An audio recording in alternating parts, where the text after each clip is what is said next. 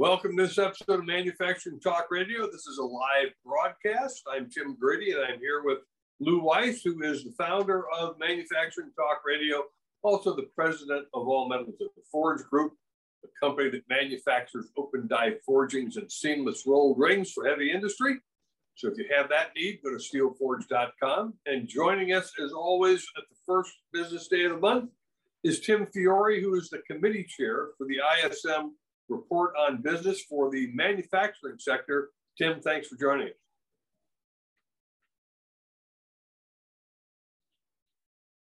I think Tim's on mute for the moment. Well, good to be here, guys. Good to see you. Good seeing you.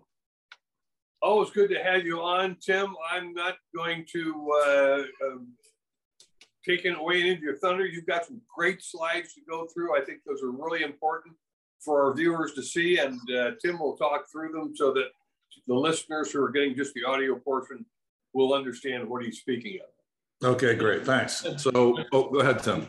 Just one point before you start. I'd like to announce that today is 8 years since the idea of Manufacturing Talk Radio was evolved. And in 2 weeks from now, it'll be 8 years that we're actually broadcasting. So that being said, take it away, Tim. Congratulations. 8 years flies right by, doesn't it? I bet it does. Yeah, you guys provide a lot of good value to the manufacturing communities for sure. We appreciate all your support. Thank you. Okay, so the month of October, we exceeded expectations from the economist standpoint by probably about 0.5 point to a point. And we pretty much came in equal to September, 0.3 points off. So pretty much at the headline number level, pretty much equivalent to September. But dig into the detail, and of course, as usual, it tells the real story. So the 5 sub-indexes shifted around a bit, and probably the most significant one here is that the new order level came off almost 7 points, which normally would be a little bit alarming, but in today's crazy manufacturing world, sprinkled in with a whole bunch of COVID stuff, it could be explained. On top of the fact we had a new order number that was down, the suppliers for the second month now have again struggled worse than they did in August. We had 3 or so months culminating in August where things were getting better for them, and then in September that reversed, and in October it's accelerating. So the supplier problems are back at it, and in my experience with this stuff is you get to a level and then you come off it, and you come off slow and you continue off it until there's an event. You don't do an up and down, and that's where we are now with supplier deliveries. And then if you match that up with the prices number, prices is doing the same thing. We saw a relaxation all the way through till August, and a reversal in September. Prices increased faster than they did in August, and now in the month of October, same thing again. So what's happening? And then you look at our lead times. Our raw material lead times are still at record levels. They've been record levels for about 6 months now, and it really extended out. They're probably 2x what they had been last summer, or probably pre-pandemic 2019. Capital lead times again, 3 or 4 days added on in the month of October, and even MRO is extended out. So I think what's really happening here is you got a pause going on with the buying community.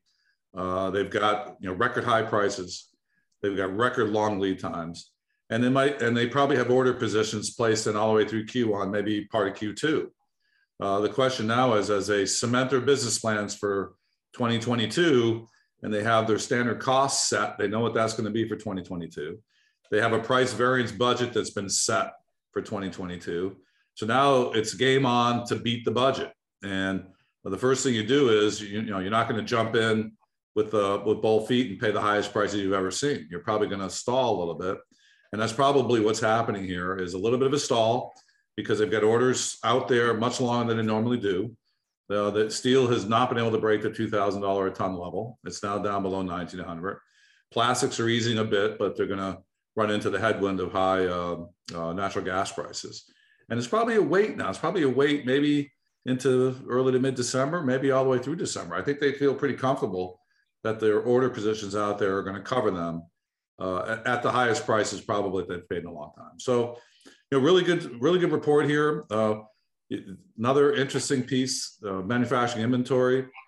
38-year high on manufacturing inventory. Never, I mean, since I've been doing this report for 4 years, the manufacturing inventory, which I used to call raw material inventory, the manufacturing inventory is plus or minus 2 points. It's 48 to 52, and never does it really vary that much. We're at 57 now and continuing to climb. And the primary reason is work in process inventory continues to grow because of part shortages. People are taking whatever raw material they can get because it's better to have it than to have to chase it. And in some cases, some industries are holding more finished goods inventory because clients like the automotive guys won't let them ship until they open the factories. So, you know, a lot of stuff going on in the report. Let's talk.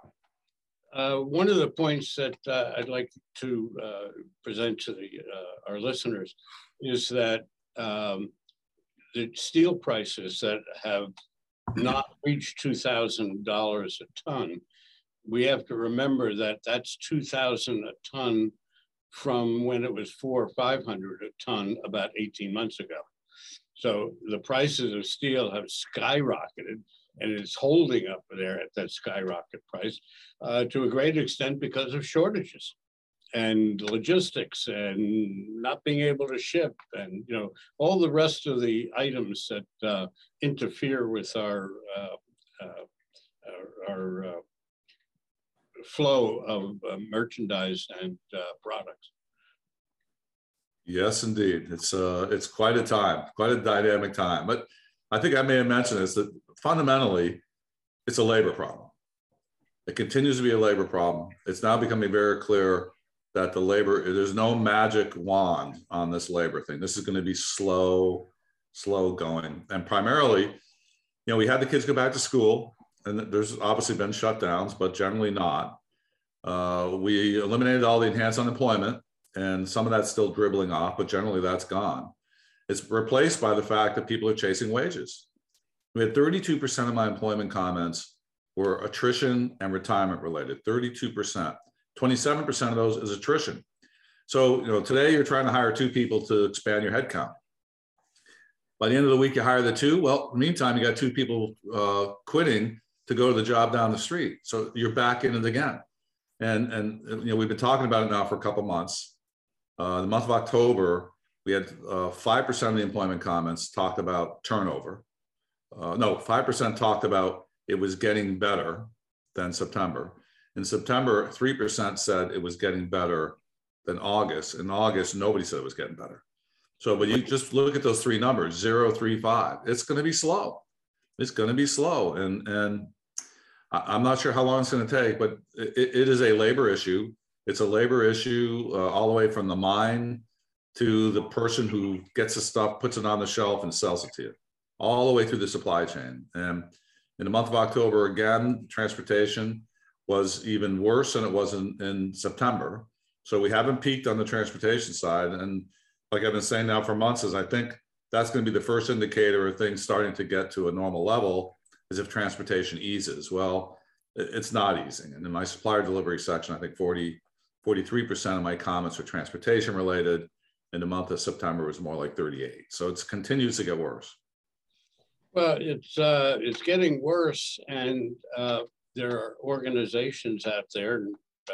One in particular is Reshoring Institute. Their main function is to bring jobs back to America. Well, you're bringing more jobs back to America where we don't have employees, and you know, one is a good thing, but you can't solve it because we're already 1 million short in the work pool in manufacturing. And it's now claimed that by 2023, I think it is, or 23 and a half, that there is that number, if nothing else happens, if we continue the way we're going to be at 3.5 or 4 million short. So bring back those jobs to America, folks. You still won't have any product. Well, we'll have to do something on the immigration side. I mean, that's always been a solution. You can't do anything on the birth rate side. That's pretty much a long-term play. That's kind of, and somehow you got to entice people to leave the office and get out there and do some physical work. I'm not going to say real work, physical work. Right. But, you know, a number of elements at play here. But yeah, it's, Yeah, you hear more and more about reshoring. I think it was not really talked about for a couple of years there, even when all the tariffs were put in place. Now we have the tariffs coming off for European steel and aluminum, although it wasn't a big piece of our steel consumption anyway. But I think it's a good sign that they're getting to something that makes a little bit more sense. But yeah, you see more and more of it, not only because of supply chain risk, but you got financial risk and you got longer term risk here with geopolitical issues in Asia. You know those aren't going away. When you have two successive administrations play the same football game, then obviously it is a serious issue that is not going to get resolved by somebody's different attitude. It's a fundamental issue that is going to take a long time to fix. And part of that may mean reshoring.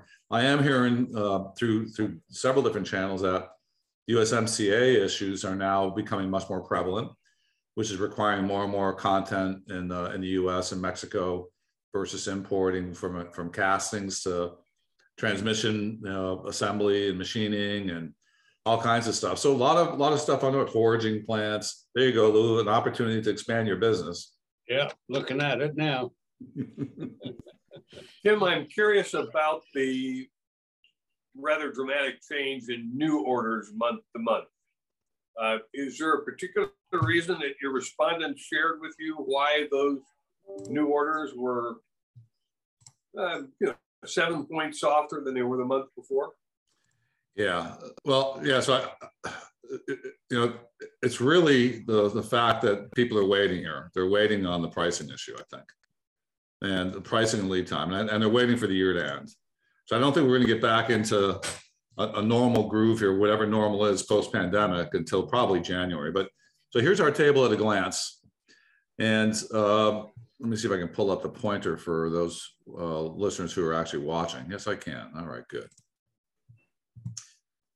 So here's our 10 sub-indexes over here on the left-hand side, and our headline index is across the top.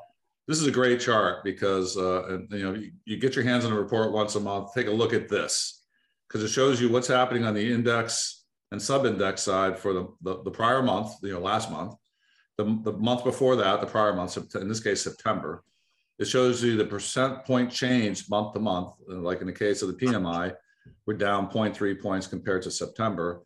It shows you whether it's above 50 or below. So in this case, we're growing, which means we're above 50. The rate of change is the rate of change month to month. So it's saying slower, but obviously it's marginally slower. It only slowed by 0.3 of a point. And it shows you the amount of months that you've been over 50. So it's a really good report. You need to, like I said, we just had a month, October to September, that was very similar to, they were very equal. But if you look at these numbers, you can see the pluses and minuses, they're not really so equal. So you guys know that what I like to do is I like to look at the demand, consumption, and input sides. And this is what I'm showing you on this slide. So demand is in fuchsia, I guess that is. Consumption is blue and inputs is green. And primarily, I think the consumption piece is a result of, but in this particular post-pandemic cycle here, that employment level is really weighing a lot into the production output. But to answer your question, Tim, the new orders are down 6.9, but look at customer inventories, 31.7, flat and very low, and about 14 months below 40. And the about right customer inventory number is probably somewhere around 47. So we're sitting at 31. So you got a bunch of empty shelves there. Backlog of orders 63.6. We're off 1.2, but this is near records. I mean, I think the record was 66 or something set back 3 or 4 months ago. But we've never really run it at this kind of 60s level for this long. So that's very encouraging that even when demand does slump into the mid 50s or low 50s, we got lots of work here between backlog that has to be worked on and filling of customer shelves that has to occur. And then, the positive thing on the demand side, excuse me, is that we had a plus 1.2 step up here in new export orders. Those aren't shipments, those are orders. But that's really good because the export market has been pretty sluggish for most of this post-pandemic climb out. And Europe is now opening up. Europe had a good Q3, good Q2, I think it is. It was equal to our Q1. So they're probably about a quarter behind us. but they're starting to climb out now, and there's some demand showing up there. So overall, demand's doing pretty good. I can't really complain about it. Got to watch this new order number because I believe the new order number stepped down because of extended lead times and high prices, and it caused buyers to not continue to feed the supply chain with additional orders beyond what they think is a reasonable lead time. So we have a little bit of an adjustment there. Then, go to the input side, because this has been the story now post-pandemic. So imports actually contracted. We're at the peak now of the port issues. They're peaking, but I don't think they're going to subside really probably until April. So we're actually contracting here compared to the prior month. That just says everything is just jammed up. Supplier deliveries, like I mentioned, up 2.2 points. This is the second month of an increase in supplier delivery number, which means it's slowing, and it's slowing faster, which is not really good at this point in the cycle. Inventory numbers here, plus 1.4. Again, as I mentioned earlier on, a function of raw material, work in process, as well as finished goods, and 38-year record here at 57. And then the prices number here, very consistent with what's happening in the supplier deliveries. The second straight month of increasing prices yet again, following 4 or 5 months of slowing price increases. So this is kind of the story. And then right in the center here, this production number ought to be at 65, 66. There's no reason why it shouldn't be. The demand is there. The inventory is there. The problem is that there isn't enough labor. And a 1.8 point step up from the prior month is pretty weak.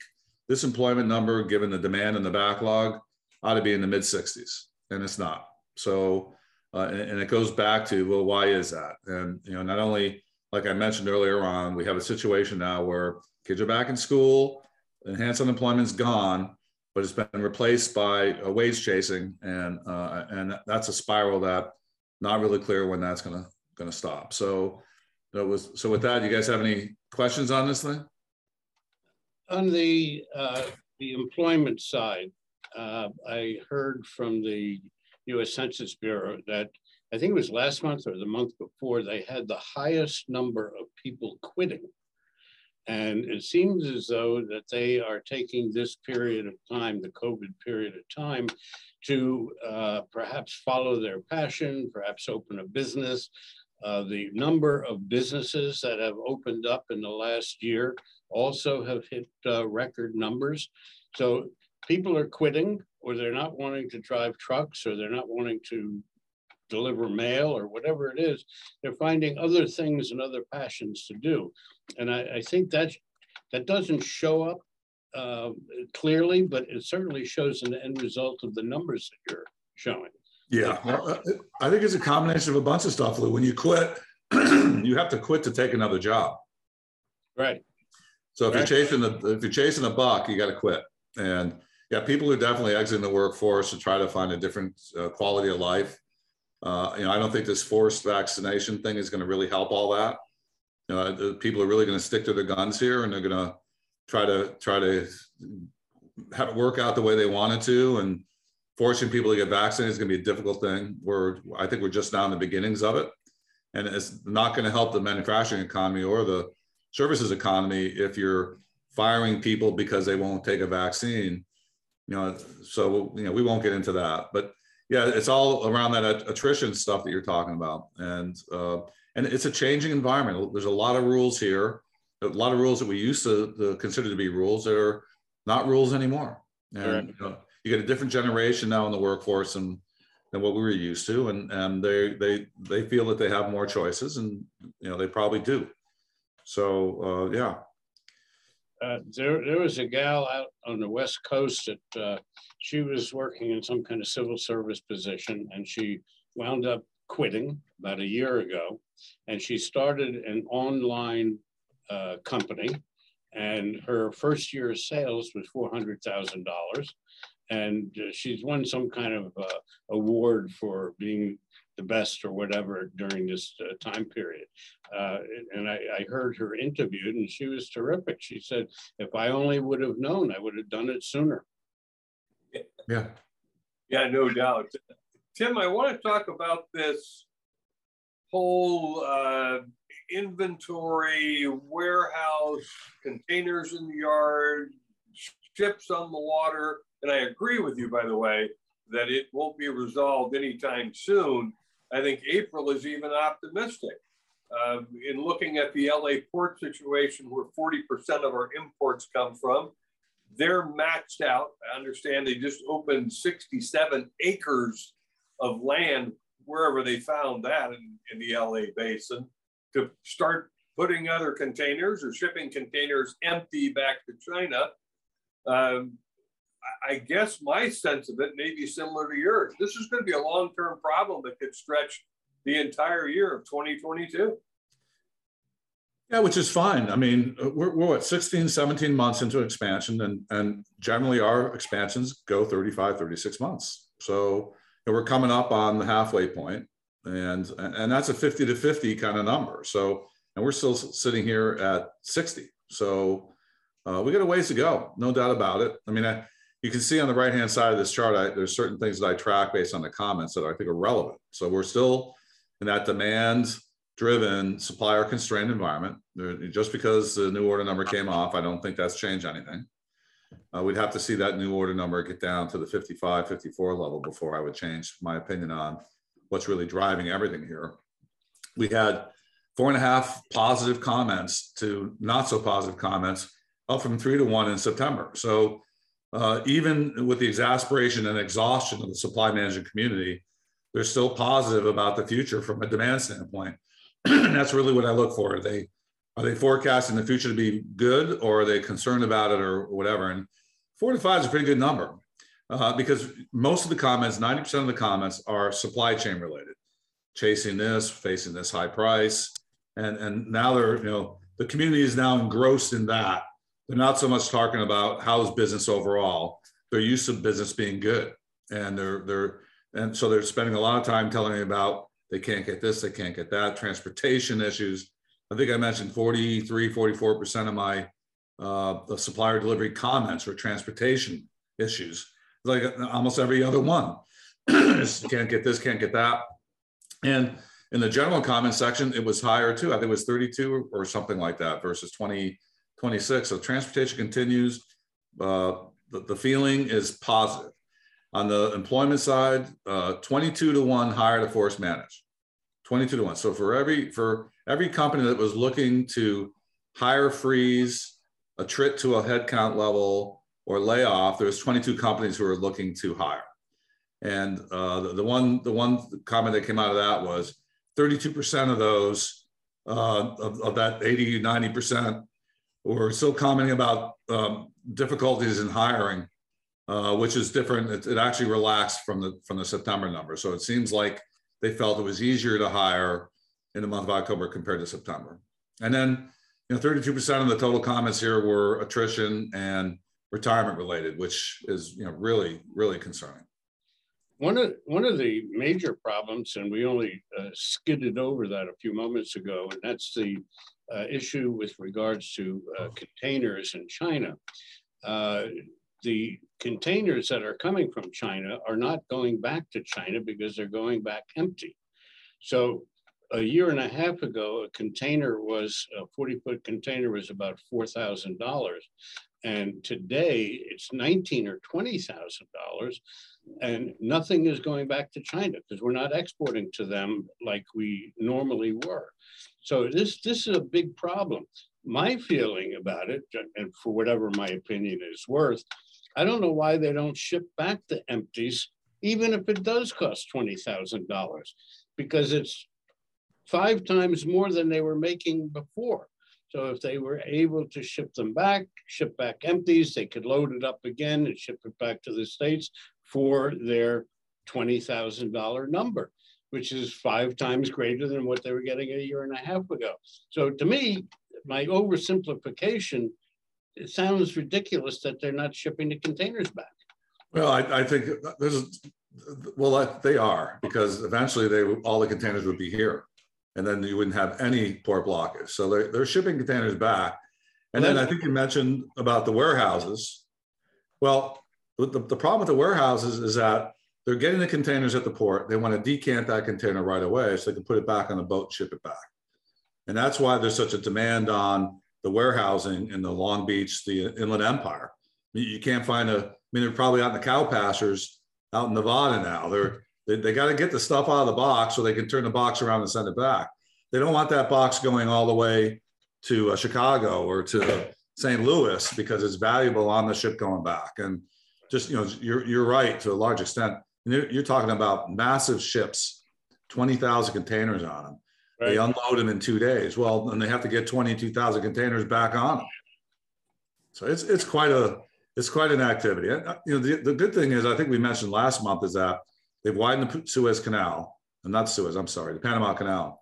So why isn't that having an impact? Well, it is a little bit, but not to the extent that it probably should have. The sailing time still through the canal up the coast to Savannah and Charleston and Houston is still much longer than waiting in a queue at the port 7 to 10 days to get your ship unloaded. So, but I did hear something I think it's Savannah. Savannah's pretty backed up too. They have ships offshore waiting for unloading too, and they've got the deep harbor now, like you need for those big super ships that go through the Panama Canal now. I didn't hear the latest number, but the last number that I recall of the ships off of Long Beach was 80. That's a lot. It's 80 times 20,000. That's a lot of containers. Yeah, it is. And I think we're at the peak, but I think we'll stay relatively at this peak until most likely somewhere May. I mean, I don't think we're going to make any progress on this until the Lunar New Year, which is February. Right. Because and actually, you're talking about 3 or 4 weeks after the Lunar New Year, because that's when everything will dry up. The inbound will dry up. So it's probably mid-March, before we start to see some relief on it. And then we could have bad weather. So why don't we make it April? Well, could be. That was the month that Tim mentioned. So it probably was. That's right. Tim, I just saw where the GDP for the third quarter, their first estimate is 2.0, so 2% GDP growth. They expect it to rally in the fourth quarter. What are your predictions for how it's going to roll out here? We're into November now, and the end of the year is upon us soon. It looks to me like things are going to go very much the way they've been going. Is that your read of it? Well, GDP is everything, manufacturing and services. So, and the manufacturing PMI tends to lead all, and we're doing great. So, I think there was probably a dip on the services side in reality, primarily around the Delta variant back in the summertime, and they're feeling some of that now in Q3. But I think the 2% is not a big disappointment, because if you average out the 4 quarters, it's still a very high level of activity for 2021. I mean, I think we're going to still break records. I think they're talking about record breaking here. So, and 2022 is going to be interesting. I mean, I think if we did 3 to 4%, that would be really good. That's a strong economy. Remember, I mean, you guys remember 1.7. Yeah. Sure. Well, Tim, we appreciate you being with us. We know you've got lots of other folks to talk to. The Institute for Supply Management number for the Purchasing Managers Index is widely followed around the world, and certainly here in the U.S. It's a vital number to give us an indicator of what's happening. So we appreciate you being with us and taking the time to explain it in detail. Yeah, glad to help. I mean, just for your listeners, the key here is still labor. And it's very clear now that it's going to take a long time for the labor market to get to where we need it to be, for a lot of reasons. And, some of those I think Lou kind of talked about at the beginning here. And as more jobs come back, more people are required. And do we have enough? But that's always what's made America great, is that our labor force has been flexible and plentiful. And we'll figure out a way. No doubt. And we want to thank everyone for watching this live episode of Manufacturing Talk Radio. We hope you have also seen it where the link was provided from the Institute for Supply Management. And we appreciate all those who surf over to jacketmediaco.com, where you can see the other podcasts we produce. And as always, thank you for listening to Manufacturing Talk Radio. Thank you. Thanks, everybody. Bye-bye.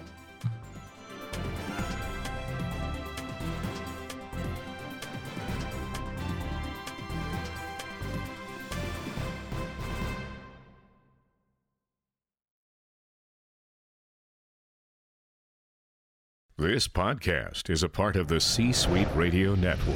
For more top business podcasts, visit c-suiteradio.com.